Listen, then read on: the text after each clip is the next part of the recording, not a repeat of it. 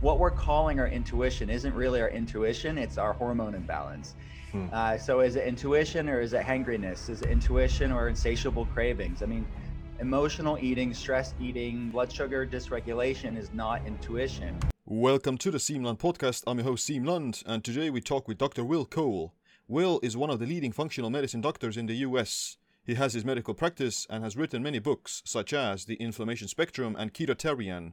In this episode, we're going to talk about Will's latest book called Intuitive Fasting. This episode is brought to you by Katsu Training.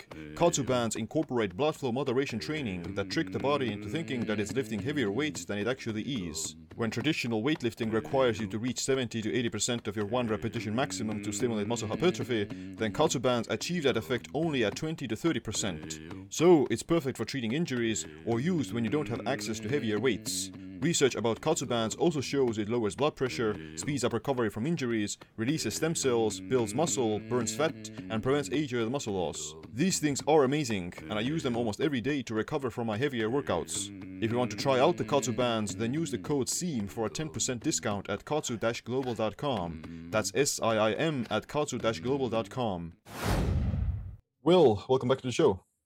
Yeah, man. Thanks for having me. Thanks for having me back. Yeah, we first talked, I believe it was like in the second half of 2020. And by that time, you didn't have released your new book yet, but you did come out with it like a few months ago, which is Intuitive Fasting. So maybe let's talk a little bit like what is intuitive fasting and how does it work? So it's my made up phrase. Like it's born out of my clinical experience, just like anything else that I'd write about, because that's all I know is my clinical work. So it's a mindful approach to intermittent fasting. I think the context matters when it comes to many things within wellness. So how you do something is just as important as how and why you do something is just as important as the what. So or what you do. So I want people to check in with their body and have more of an intuitive relationship to things like intermittent fasting and to food. But I want to have an authentic conversation about it too, because part of the reason why I wrote it is because you see a lot of people on social media talking about this concept of intuitive eating, which was a book in the 90s, which I'm not dogging on in any specific book. So the capital I, capital E, intuitive eating, really not talking about that book. What I'm talking about is the social media movement and a lot of people within even the body positivity movement. They talk about this concept of I'm an intuitive eater. And as somebody that consults people via webcam for 11 hours a day, talking to people, when people are in the throes of chronic inflammation, they're in the throes of blood sugar problem and blood sugar dysregulation or insulin resistance, metabolic syndrome, which is the majority of the human race, their quote unquote intuition, it's basically trying to normalize metabolic disorders, which I think is a problem. Or they're saying, well, my body is just craving this food that's driving inflammation. Is that what we're saying? My body's just intuitively wanting something that actually shortens its lifespan. So I want to have an authentic conversation about what we're calling our intuition isn't really our intuition, it's our hormone imbalance. So is it intuition or is it hangriness? Is it intuition or insatiable cravings? I mean, emotional eating, stress eating, blood sugar dysregulation is not intuition. Yeah. So I wanted to have a functional medicine conversation about this concept of metabolic flexibility, because actual metabolic flexibility, physiological metabolic flexibility, is fertile foundation for authentic mindful eating and intuitive fasting. You'll be able to go longer without eating, not because it's some restrictive fasting protocol or so obsessive food protocol. You can just go longer without eating because your body's more metabolically flexible. So it's really a conversation on, okay, if we want to talk about intuition, I'm all for that, but you have to have metabolic flexibility to actually do that. Otherwise, you're going to be gritting your teeth and you're actually going to be going towards, your metabolism is going to be going towards things that are a quick fix, that are that sugar craving, that hangriness, but it's really ultimately going to perpetuate you feeling miserable.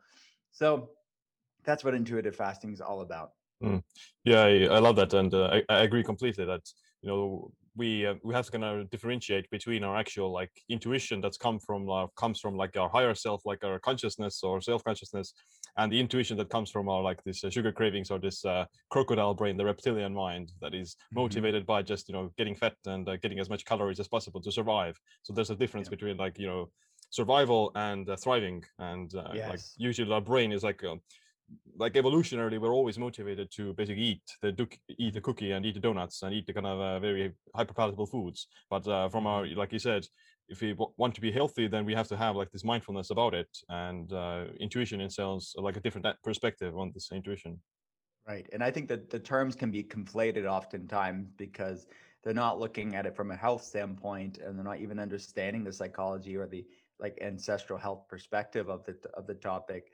But it's building metabolic flexibility on a physiological level, but it's also, like you said, this higher self of checking in with your body and really using food and fasting as a mindfulness practice, because that higher self can really create an awareness on, is this really my intuition or is this just a craving, and Yeah. creating that awareness. So that is that is an important point of my work with my patients, and I wanted people to hear about this information.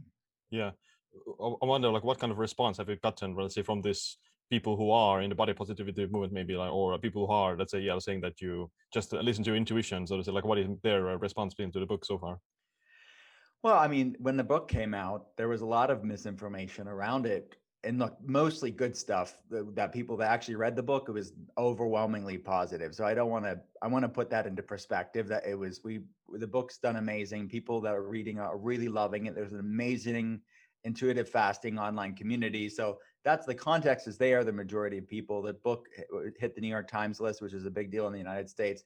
And, but there was a small pocket of those body positivity people, and not even all of them, but you get this echo chamber on social media, you know, that where there's this toxic tribalism where you're just like very negative and very Right. militant and very troll like on social media, and they didn't read the book, and they just were very triggered by the word, because oftentimes people that are involved in toxic tribalism, they're kind of addicted to being triggered and addicted to being offended, just like they're addicted to food that perpetuates their blood sugar imbalance, to be honest with you. Yeah. So it's was like some misrepresentation, because I'm not advocating for disordered eating, and that's what that they think that any intermittent fasting, the idea that there could be any intuition or mindfulness around fasting, was very triggering to them. But the Mm. reality is, the idea that fasting could be used for spiritual purposes or intuitively, fasting's been used for those purposes for thousands of years. I'm just Yeah. reminding people of how humans used fasting. They use fasting from a food scarcity standpoint. That's how it's evolved. We evolved with it, but it was also used intentionally for spiritual purposes and health purposes. So intuitive fasting is just reminding us in our modern world of how fasting's been used for health purposes and mindfulness purposes for eons. Yeah. So yeah, it was a little bit misrepresented. Part of it is the fact that Gwyneth Paltrow, who's a friend of mine and a patient of mine, wrote the foreword of intuitive fasting. I think that they're like committed to misunderstanding people. Right. This group of people are committed to misunderstanding people in the public space like her that it's talking about wellness, and they're committed to misunderstanding us in the functional medicine space too sometimes. Yeah, for sure. Yeah. And yeah, it's usually that people, when they are addicted to this junk food, then it does cloud their thinking. And Yeah. of course, you say that it's okay to have the cookie or something, and it's that you shouldn't, worry about it. And but in reality, it's just your sugar cravings are controlling your, talks, your words. It is. and It what is. and one of the best examples of like intuitive fasting itself comes from nature. Like when animals get sick, or even if you humans, us, we get sick, we get a fever, our motivation to eat also decreases. So this is a natural response to like this infection and sickness, that we stop eating. So intuitive Yeah. fasting itself already exists in nature as well. It already exists. And then I'm just bringing a different layer to it to say, look, we are in a spectrum of dysfunction in our culture. I mean, talking about 60, 70% of the United States has a massive blood sugar problem. 50 million Americans have autoimmune diseases, the amount of digestive problems and other inflammatory problems. Well, fasting can be used as a way to really have agency over our physiology once more by decreasing that evolutionary mismatch, by decreasing that genetic epigenetic mismatch. So yeah, it is a new conversation to people that aren't in our space, but we know that the amazing health benefits of it and the data to back it up. And I know if people start taking action on their health, the power of the human body is just so Hmm. exciting. So it was such a positive book, but it's our social media culture that we live in, right? You could take something positive and twist it in something negative. It's done all the time. Yeah, absolutely. But what would be like some uniqueness to fasting per se that like why would you just be able to do like calorie restriction, or why don't you just be mindful about your eating in a sense and hopefully lose weight with that? Like why would you do it, incorporate the fasting to it? So it's a tool within the toolbox. I think for people that if what they're doing is working for them, then keep doing what you're doing. But what I wanted to do is really show the data and show the science around time compressed feeding or time restricted feeding, which is a specific subset of intermittent fasting. So it's not doing caloric restriction, it's just eating in specific windows. So I am so excited about the science around this type of intermittent fasting and different types of fasting too that I highlight within the book. But the main type of intermittent fasting that I talk about is the time compressed feeding, where you're just giving your body a bigger window of fasting. So it's a way for people. I think it's a quite an accessible way, an approachable way for most people, because they Mm. don't have to do multiple long day fasts, like multiple consecutive fasts, which there's of course a place for that too. But for the sake of the book, I this is something that I do in my own life. I implement in patients' lives and protocols. I just know it's very approachable, very accessible, very modifiable too. So it's very, you can tailor it to your schedule, you can make it work for your preference. So if some people really love breakfast, maybe they're going to just end eating earlier and get their calories in the front end of the day, Yeah. or it could happen vice versa. So, and you can fluctuate intuitively, which I'm teaching the person that's reading the book throughout the book to constantly or be very intentional with checking in with your body and checking in with how you're feeling, and you can adjust it intuitively as you gain metabolic flexibility.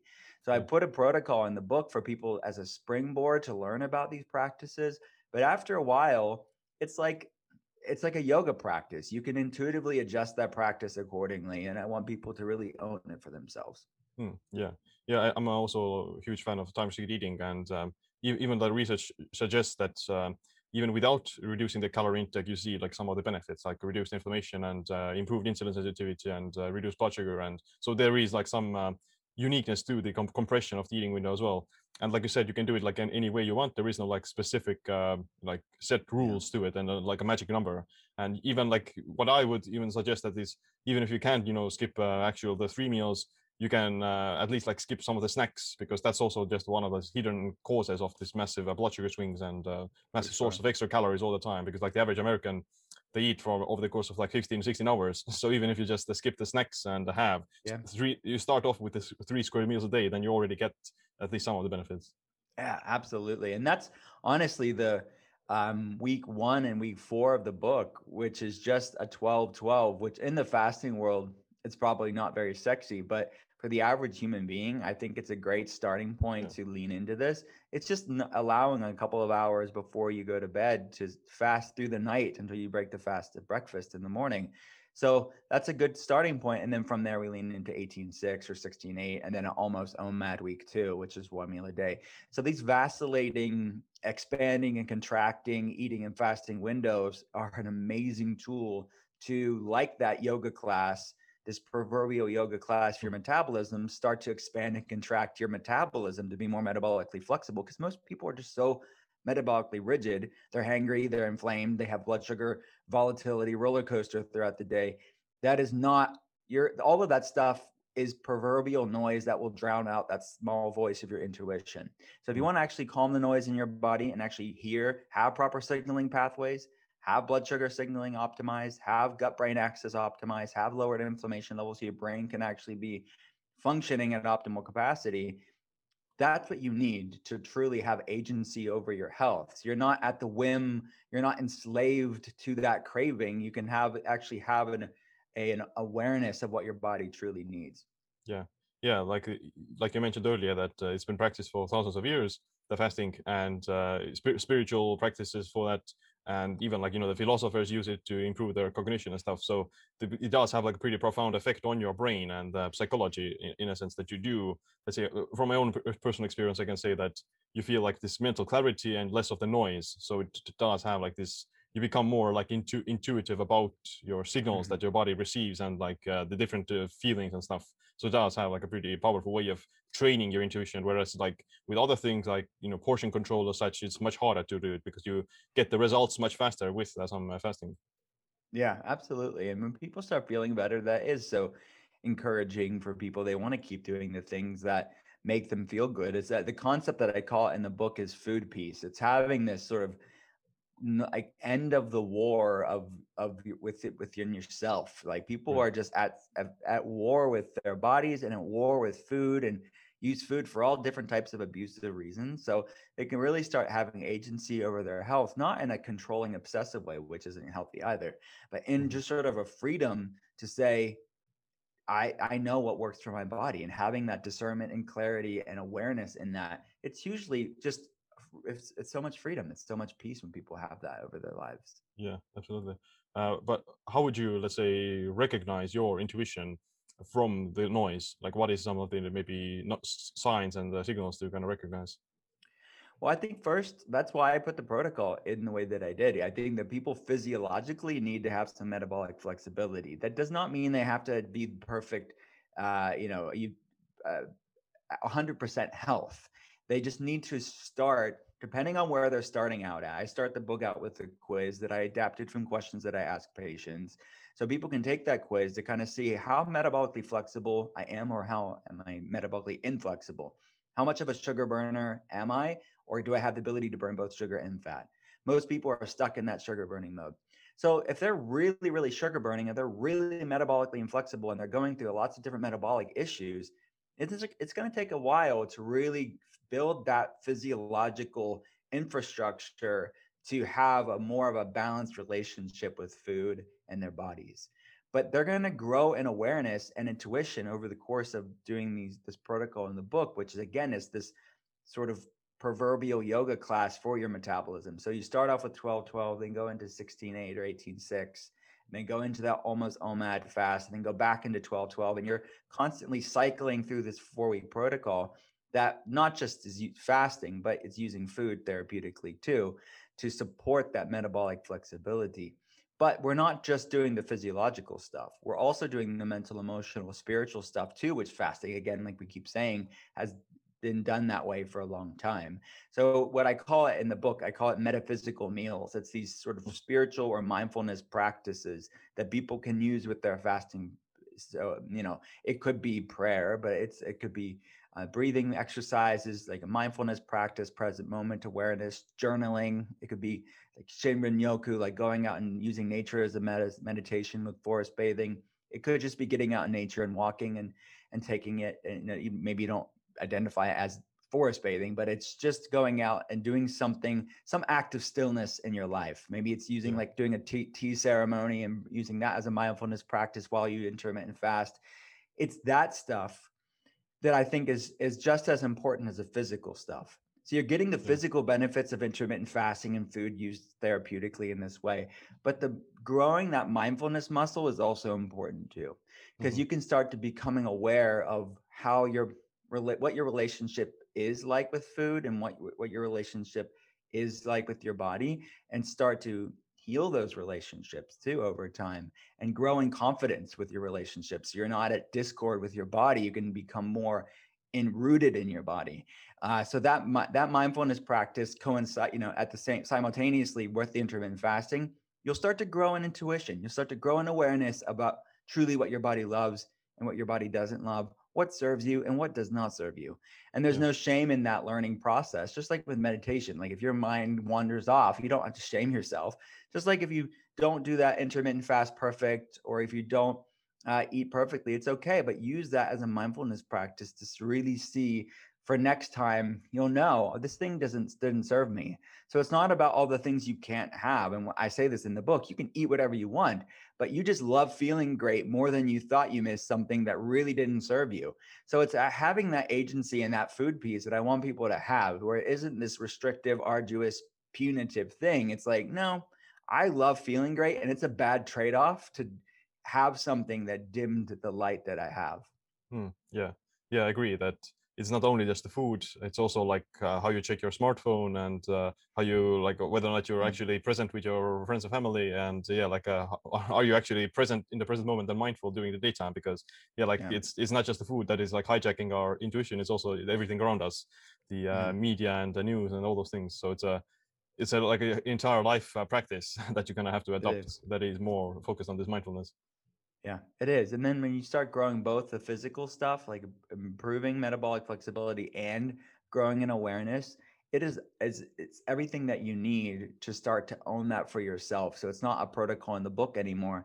What people will do, and what I have seen, is that people start evolving the protocol in the book for themselves intuitively, because we're all different. And that's the heart of functional medicine. It's that you can use something as a tool, but for a time, after a while, you're going to be able to evolve that to suit your own schedule and your own preference and how your where your body's at this season. And what serves you today isn't necessarily what you're going to necessarily need to do over and over again for the rest of your life. We all Yeah. change, we all evolve. It's okay to pivot. And that's what I want people to realize, is that intuition is quite important. Yeah, yeah. So I would imagine that there has to be some level of discomfort, at least like to a certain extent, because if you are like addicted to sugar, then even just not putting sugar into your coffee is painful. So like Yeah. how would you know, like is this discomfort the actual good thing, or is this discomfort taking it too far? Like how do you know the Mhm. signals? Well, it's back to that mindfulness practice that's really important. But none of the fasts that I'm doing in the book are that deep, right? There, it's meaning it's going to be challenging for somebody that has some metabolic inflexibility or hasn't done this before. But it's like that, to use that a yoga analogy. When we go into, I don't even do yoga that much, so I'm probably not the best person to talk about this. But if someone does like a more difficult move, like a deeper like warrior tube pose, or one of those more advanced, not even advanced pose, but just, you know what I'm saying? Like if someone's like Yeah. really sitting into a pose that doesn't come naturally to them, let's just say that. Mhm. Is it uncomfortable in the moment? Yes, but you're building strength, you're building resilience, you're breathing through it, you're gaining, even using that as an awareness practice too, as a meditation. That's the same way with that. Let's just use that 18-hour fast in week 2 as an example. Maybe someone's never done that, but it's an 18-hour fast. You have a 6-hour eating window. You're going to be all right, because you're not doing it for the rest of your life. You're doing it for a time to build metabolic flexibility, and then you can expand and can contract out of it. So I think variability and diet variation can be a great tool. So yeah, if someone was doing a strict fast indefinitely, they were doing OMAD indefinitely, and you weren't checking in with how they were optimizing OMAD, right? Yeah, that could be problematic. Of like, am I eating enough food? Am I being hypocaloric? Is there a physiological problem with how I'm doing this fast, and we can troubleshoot that? That could be the case. But I'm really setting the person that's reading the book up for success, because I've heard just about every variable, as far as, excuses of why they can't do it, or what if this happens, like what do I do? So it's like me as a functional medicine practitioner walking them through that protocol to say, I know what you're thinking right now. If you feel this way, adjust this. If you feel like that way, adjust that. Because yeah, I've heard it all over 12 years. Yeah, yeah. And how would you differentiate like some physical hunger that is actual that you're hungry, or versus this emotional hunger that is just some craving and something that's hijacking your mind? It's important that, and I talk about these troubleshooting things throughout the book, but to make sure that you're eating enough food within your eating window. So if you are not hypocaloric and you're eating enough food within that eating window, and you know you're going to be having these longer refeeding 12-12s interspersed throughout the protocol anyways, um, that's the biggest thing. If you're doing that and you're feeling a little bit uncomfortable, like discomfort during your intermittent fasting, that's a good thing. That's all right. Your immune system's, your microbiome's changing, your gut brain axis is changing, your body's learning to use fuel differently. That takes time. So just like if someone's starting that yoga class and they really suck at yoga for a while and it's super uncomfortable, and they think, well, yoga's not for me. There's something wrong with yoga. Well, no, it's Yeah. not. It's nothing wrong with yoga. It's your inflexibility that's the problem. So it's just, that's what I built the protocol for somebody to actually be training their metabolism to be more flexible. That involves being uncomfortable for a little bit, and that's a good Mm. thing. But you can even use that as a mindfulness practice too, to really check in with your body and recheck why you're even doing what you're doing. Like, how can you use this as an act of service for your body in a loving way?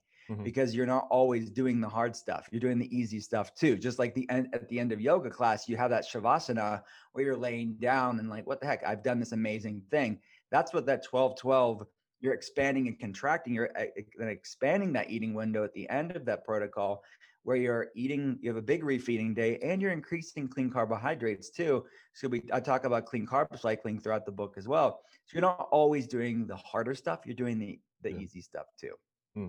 Yeah, the yoga analogy is pretty good. Like, because yeah, if you are sitting in a pose that you're not used to, then it is, somewhat difficult and uncomfortable, Yeah. but it should never be like painful, because it becomes painful, then you're doing it too much. You're stretching Right. you're stretching your boundaries too much, and you're going to get injured. So you have to kind of dial it back down to your level a little bit. And as you Exactly. progress, as you get more flexible, then it becomes less it's more comfortable, and it doesn't hurt at all at that point. Exactly. And even in each week, there's a different type of fast.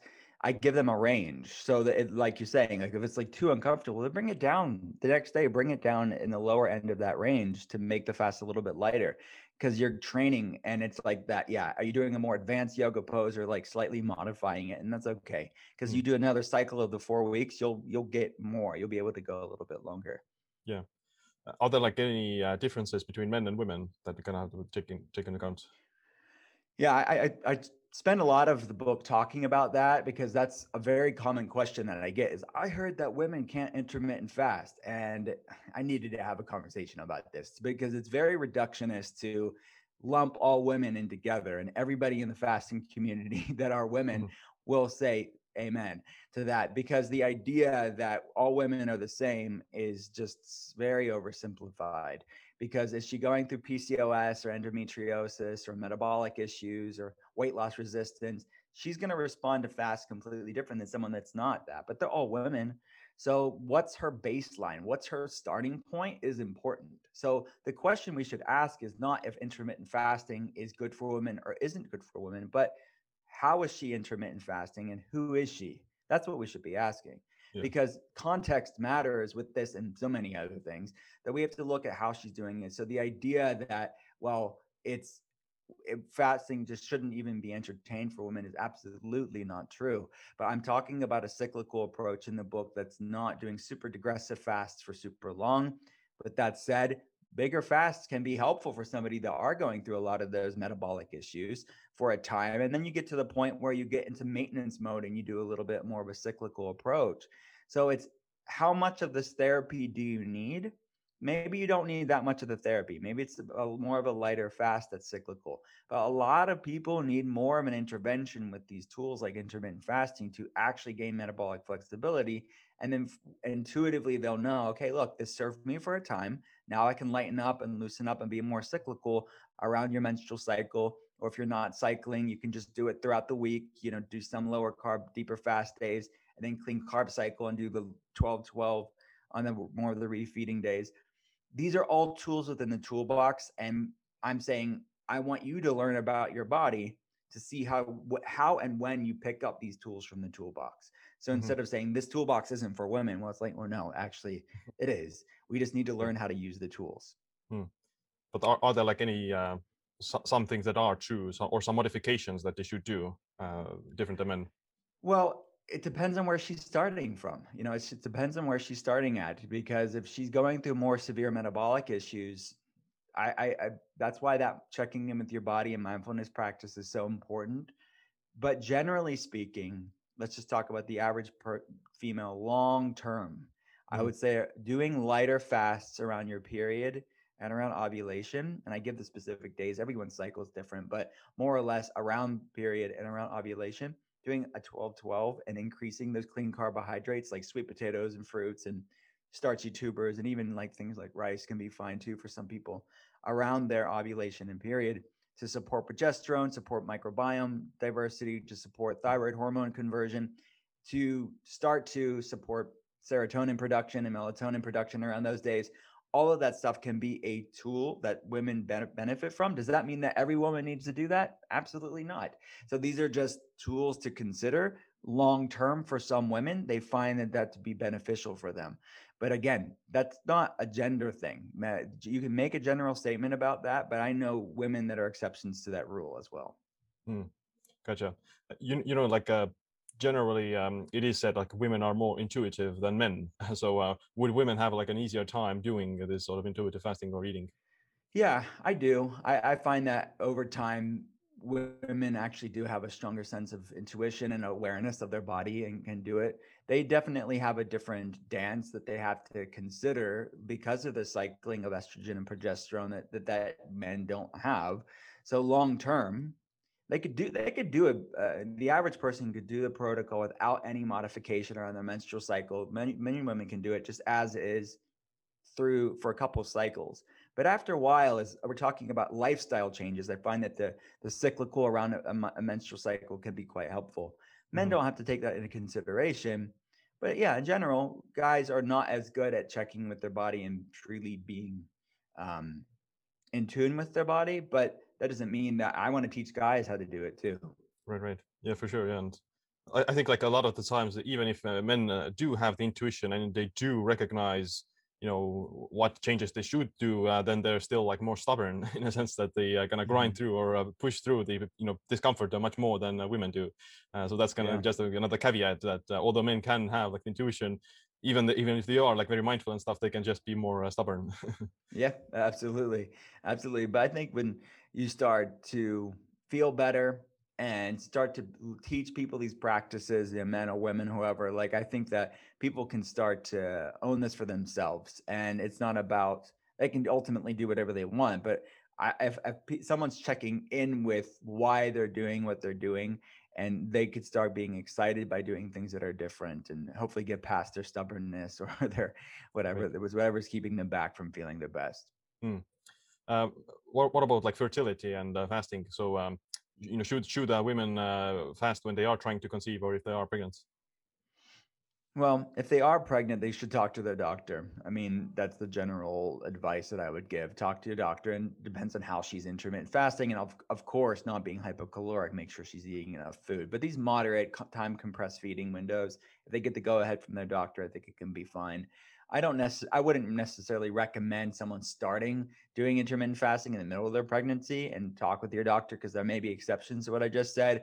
I don't necessarily think that's the best time to be leaning into these practices. But if Mm. someone's already intermittent fasting and they're eating enough food, women would have done that for a long, long time. I don't think there needs to be an exaggerated over Right. dramatization of that. But if somebody is looking to be pregnant, intermittent fasting can be a great tool to lower inflammation levels, to support the gut brain axis and the brain hormonal axis, improve insulin signaling. I mean, there's so many things that come to mind on how proper nutrition plus flexible intermittent fasting can be a wonderful tool to improve fertility over time. Yeah. And obviously, study wise, I'm sure more studies need to be done to look at all the different complexities of that topic. But generally speaking, from a functional medicine standpoint, I can tell you that when their health improves, improving someone's health is part of improving fertility. Yeah, yeah, yeah. Absolutely, and it's much better to do the fasting than to be like obese or with metabolic syndrome. So because those things are definitely gonna reduce your fertility, and for men, it's gonna like reduce sperm quality and stuff like that. So yeah, Yeah. I think there's like a fine balance that being in this very hypocaloric state for too long all the time and under stress, that's definitely gonna reduce fertility. But at the same time, this overnourishment and excess in calories, etc., that's also going to be bad. So I have to kind of find again like this Yeah. golden balance between the two. Exactly. Strike that balance and find that sweet spot where you're not be like exactly like you said, not being too aggressive. I don't think that's good for anybody, especially when you're trying to conceive and have a baby. Yeah. But finding that intuitive sweet spot with this is a great tool. And just going back to that yoga class, you're not always doing the weird hard poses. You're going in and out Yeah. of it. Like you're not always sitting in a warrior two pose for like months on end. Like you can Yeah. expand and can contract from that and use this as a tool within the toolbox. And more isn't always better. And refeeding and doing these other tools that aren't fasting are important too. Yeah.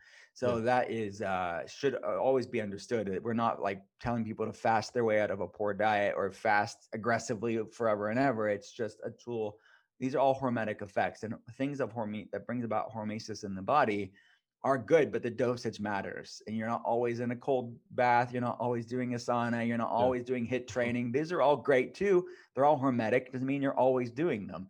So that's what I feel like fasting gets this weird reductionist opinion about it, but it's like, well, how are you doing that? You're not saying the same thing for sauna therapy or ice bath. You're not saying that about hit training because you're not always doing those things.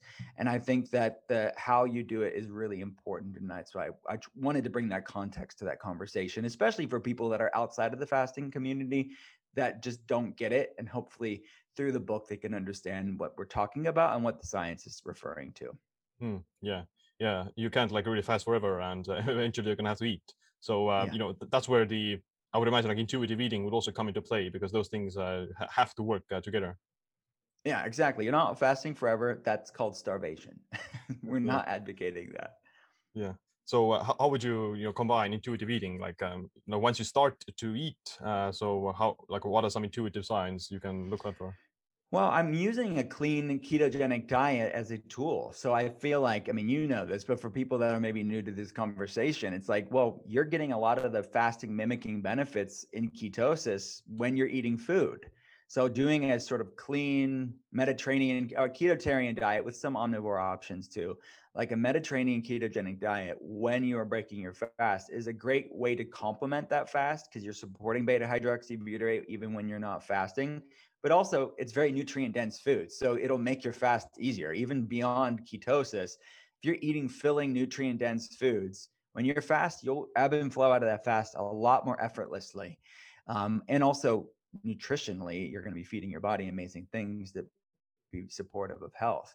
So I think that they're two sides of the same coin. And someone that's trying to fast and not looking at the foods that they're eating, I think is just an incomplete perspective of the larger context of what we're talking about when it comes to health and wellness.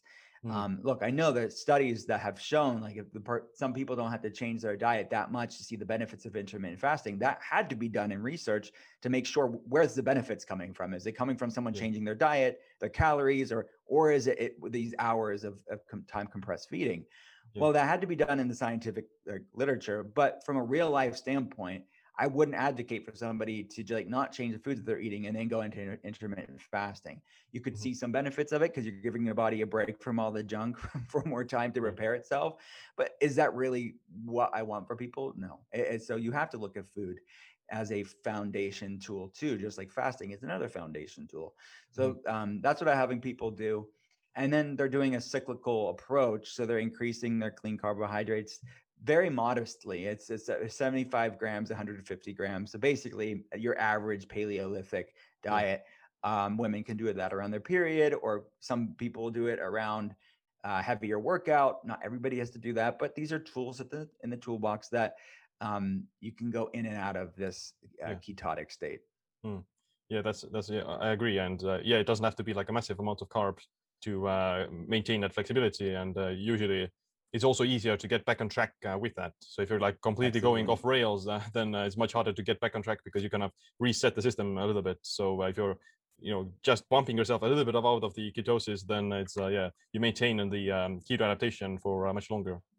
Absolutely. Yeah. And they can go right back into it a lot faster too. You're Mm, right. These are all really cool tools that I know work for people. And most people don't realize they think they don't realize how amazing their body is if you just give it the chance to do what it's capable of.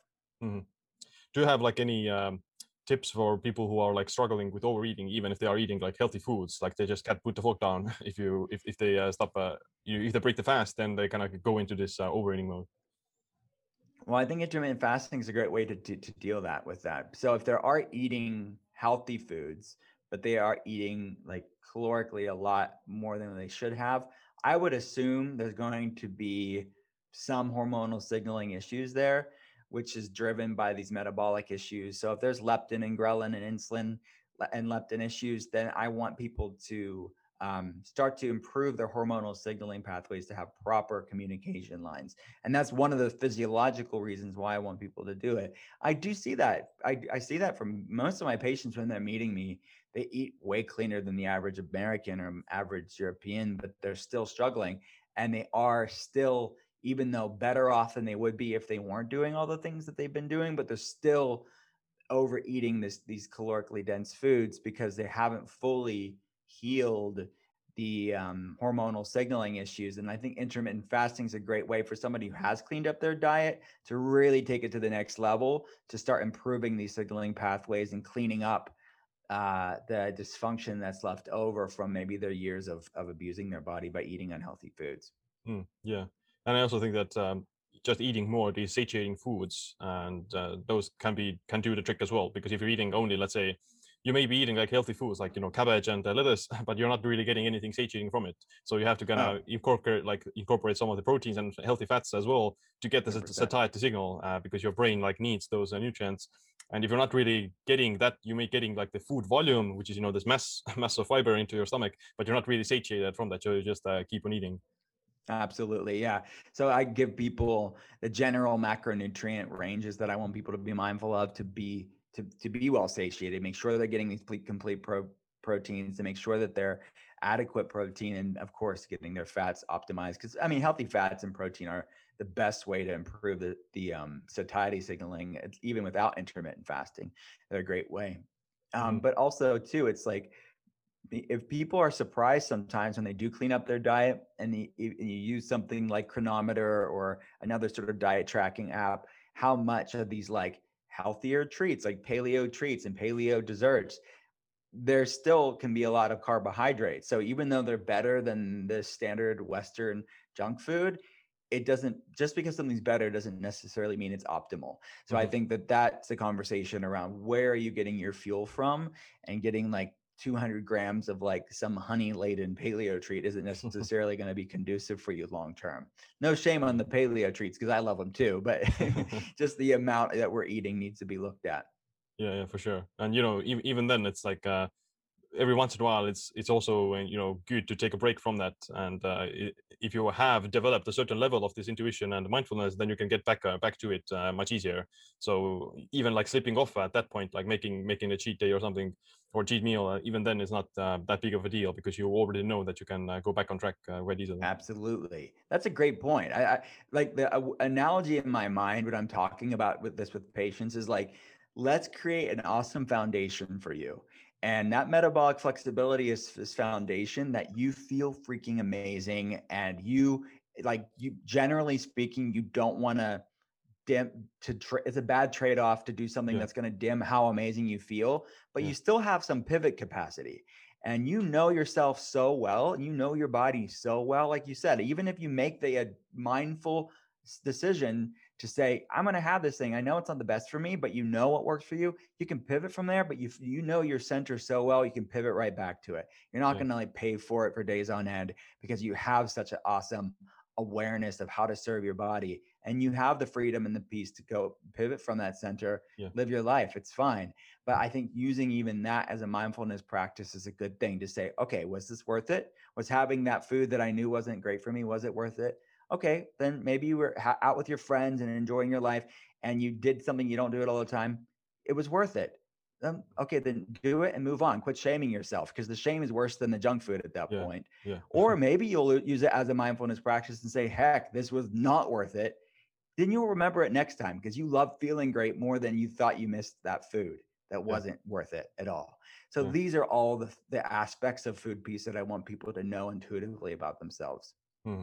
Yeah, like I like to say that it like takes more discipline to basically eat this bad food, worst food for you, and get back on track than to not eat it at all. Because like it's very easy to say no to, once you get into the routine, then it's very easy to say no to everything. Like just Yeah. that's not what I do. But it's harder to like eat it and get back on track. So it takes more discipline and more like intuition and more mindfulness to actually do it, and be able to also have enough this skill to not make a big deal out of it, and also get back on track. So like depends on Yeah. what kind of life do you want to live, and Yeah. what kind of level of self discipline you end up having. Yeah. And make the choice for yourself. But you're right. Yeah, I mean, it's like, most people will know, like when they start building these things for themselves, they don't want to erode the awesomeness that they've built for themselves. hmm. What are some of the things that tend to cloud your intuition and judgment more, besides just food and all the like junk food? Are there anything else that kind of does it? Well, I think that you touched upon it earlier. I think that constantly being distracted, almost like looking at stress and technology and things that bring physiological stress, that's junk food for the soul, because it could raise inflammation levels just as much as that refined sugar or industrial seed oil or something like this. I mean, when somebody is in an unhealthy environment, they're in a toxic relationship or an unhealthy work environment, or aren't sort of supporting their parasympathetic more, they're not getting proper sleep at night. I mean, there's a lot of different things to be looking at that are impacting your physiology just as much as the foods that you eat. So Hmm. people need to realize that, yeah, it is about what you're eating for breakfast, lunch, and dinner, but what are you serving your head and your heart for the rest of the day too? And you're probably serving your head and your heart a lot more than calories when it comes to Yeah. food.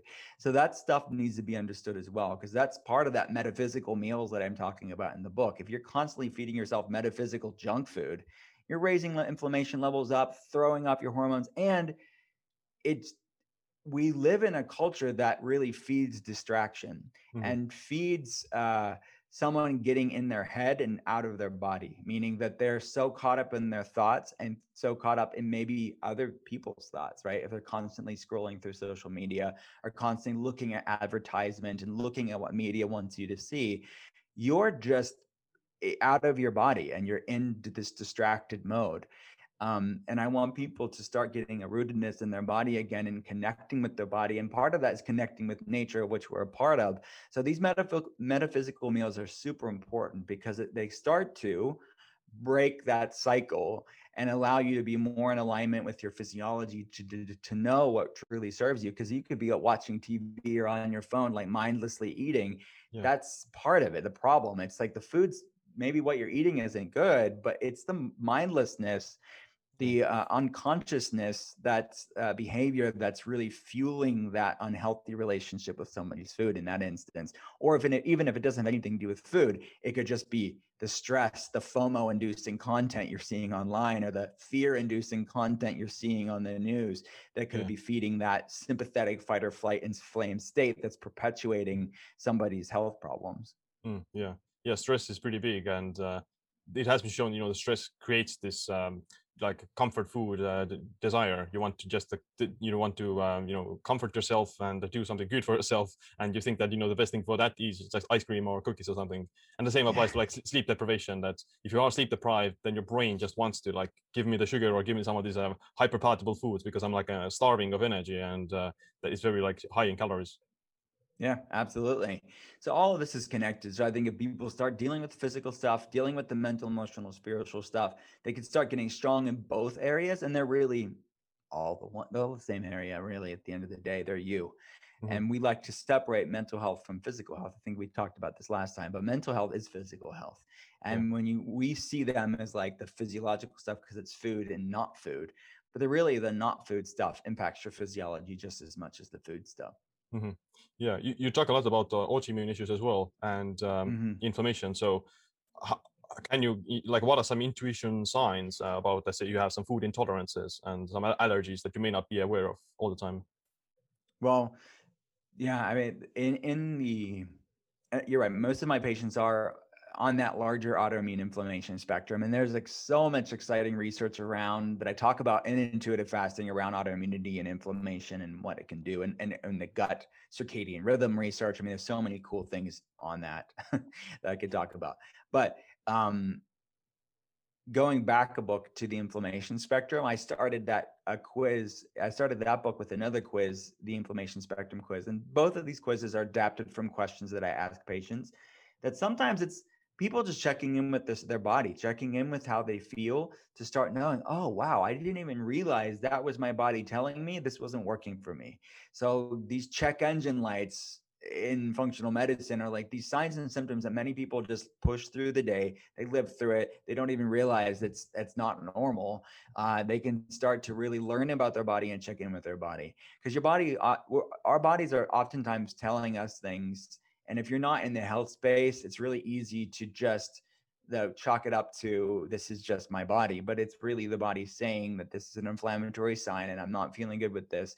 And then you can start to decode and start to understand what's working for you. So I think an elimination diet is a great way to learn about your physiology and use food as a mindfulness practice in a different way. That's not what intuitive fasting is really about, even though in a way, because I'm changing the foods that they're eating. And I do talk about reintroduction in intuitive fasting, but it's very much about more of the mindfulness practice and intermittent fasting in that.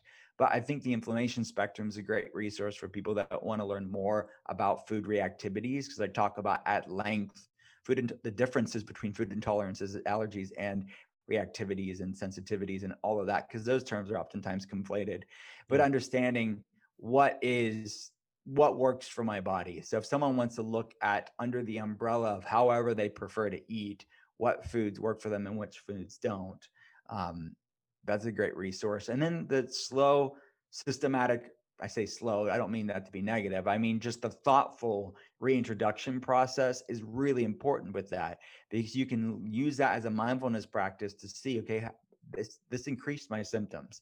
I feel more inflamed. I have more digestive problems. I have more fatigue. I have more anxiety. I have more whatever, because I go through that process, because these are all inflammatory issues. So if that food's raising inflammation levels, that's not going to necessarily be a food you want to be working on.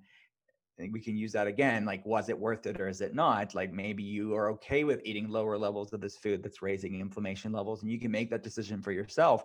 But regardless, I want you to have the choice and the discernment on what works for you and what doesn't. And we're all different. And because of this evolutionary mismatch that we're living in, even normally healthy foods could be a problem for some of these people with autoimmunity. So that's what the inflammation spectrum is about. Yeah, yeah, it's a good resource as well. And is there any specific way like fasting can improve autoimmune conditions? Without a doubt, 100%. I mean, there's amazing studies to show that we can support lowering these inflammatory pathways, the gut circadian rhythm. We have certain colonies of bacteria that are higher in the morning, some are higher in the evening. You have sort of this wave-like motion of this gut garden. And intermittent fasting, specifically time compressed feeding, has been shown to help to support the resetting of the gut microbiome circadian rhythm. This is 75% of the immune system. So when you're dealing with autoimmune issues, you want to look at where the predominance of the immune system resides, which is in the gastrointestinal system. So from lowering inflammation levels and help supporting gut health, and then you can talk about the autophagy supporting and the BDNF supporting and the mitochondrial supporting and all the other, even balancing blood sugar itself is good for the immune system. There's a lot of really important infrastructural things that we're building with intermittent fasting over time that would be behoove people that are struggling with autoimmunity. Right. Yeah. Yeah. I definitely recommend people to check out all those books. And yeah, it's been good talking with you. Before I ask my last question, where can people, learn more about you and your work, and where can they get the books? Thanks, man. Everything's at drwillcole.com. So that's drwillcole.com. Gotcha. We're gonna put all the links in the show notes. And my last question is, like, what's this one piece of advice or a habit you wish you adopted before starting to do intermittent fasting, like, or wish you knew about intermittent fasting before you started it? Well, I think the mindfulness approach is important. I don't want to, I know we keep talking about this, but I really would advocate people to uh, bring a mindfulness practice in your life to impact not only your fast and improve the quality of the fast and the benefits of the fast, and learn about yourself in a deeper way on a mental, emotional, spiritual level, but also do that with eating too. Bring a more of a mindful awareness to your eating, and not to be mindlessly eating or eating when you're stressed or eating when you're distracted. Bring a rootedness in your body when you're eating. So that would be one. But on a practical level, I think don't underestimate the power of exogenous electrolytes. When you're fasting, they can make a fast so much easier.